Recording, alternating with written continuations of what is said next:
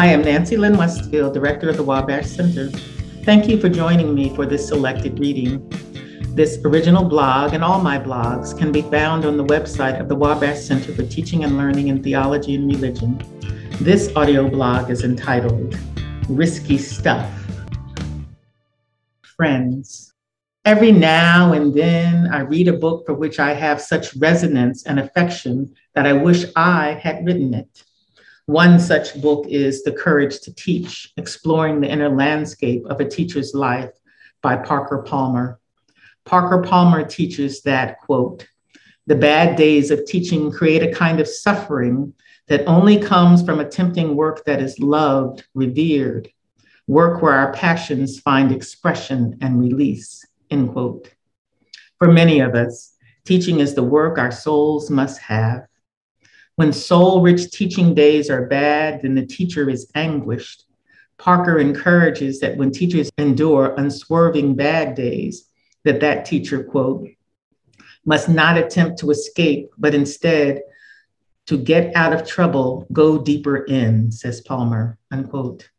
Yes, I agree, or I used to agree. Before the quarantine, I thought Palmer's words noble, admirable, aspirational, and attainable.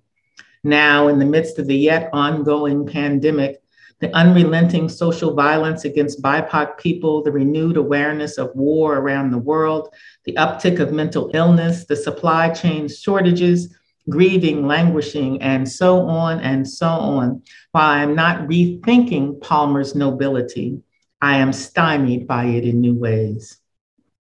In the struggle with teaching within COVID, a reframe uttered by colleagues is the wish, the need, the outcry for withdrawal, maybe even surrender. In multiple forms, colleagues have reported their suffering in these ways. Colleagues have said to us, I want to quit teaching every day. The series of bad days is stretching out too long, too far, too much.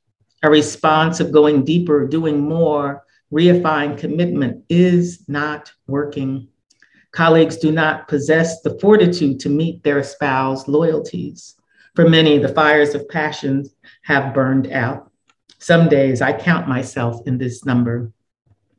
Lovers of the courage to teach are encouraged to read beyond the aforementioned pithy quote and focus on the grand picture of teaching and the teaching life for which Palmer speaks. We must remember that Palmer also wrote, quote, if we want to grow as teachers, we must do something alien to academic culture. We must talk to each other about our inner lives.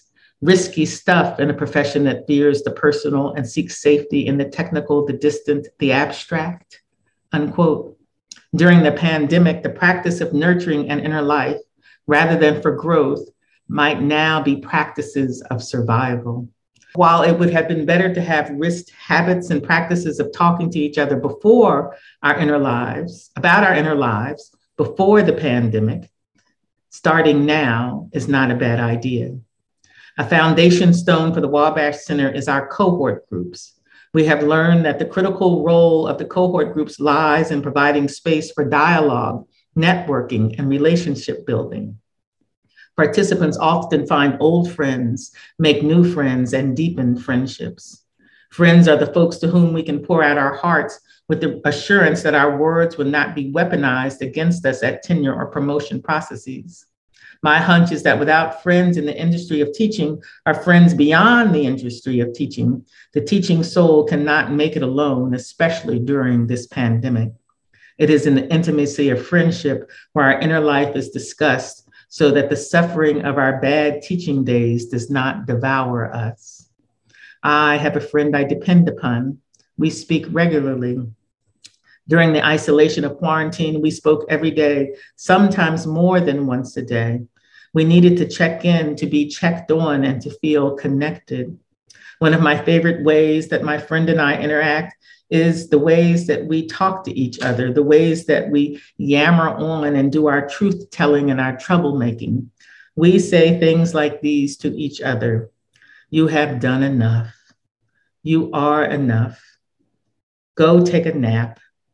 Tell them no. Did you eat today? Are you hydrated? Go outside and sit. Set your alarm clock so you stop working. You don't have to reply to that email. Don't reply that way to that email. That deadline can be renegotiated. I'll call you later. These statements are not so much advice as they are gestures of soul tending and care. It takes friends to help with the daily work of refusing and resisting the messaging which tells us we should be fodder for the machines of misogyny, racism, and the faltering capitalist democracy. We risk friendships because the alternative is madness. Mostly, my friend and I laugh.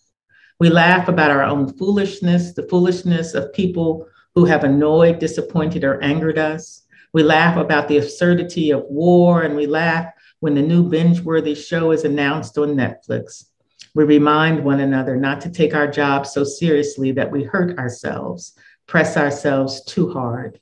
We acknowledge that teaching in a pandemic has exacerbated the already hard struggle. On the days we want to quit, we never try to talk the other one out of it. Thank you. And a special thanks to Dr. Paul Myrie. Paul is Senior Associate Director of the Wabash Center, composer of the music which frames this audio blog, as well as our sound engineer. Thanks to Rachel Mills, our audio blog producer. The Wabash Center is wholly funded by Lilly Endowment Incorporated. This is Nancy Lynn Westfield, and I'm just saying.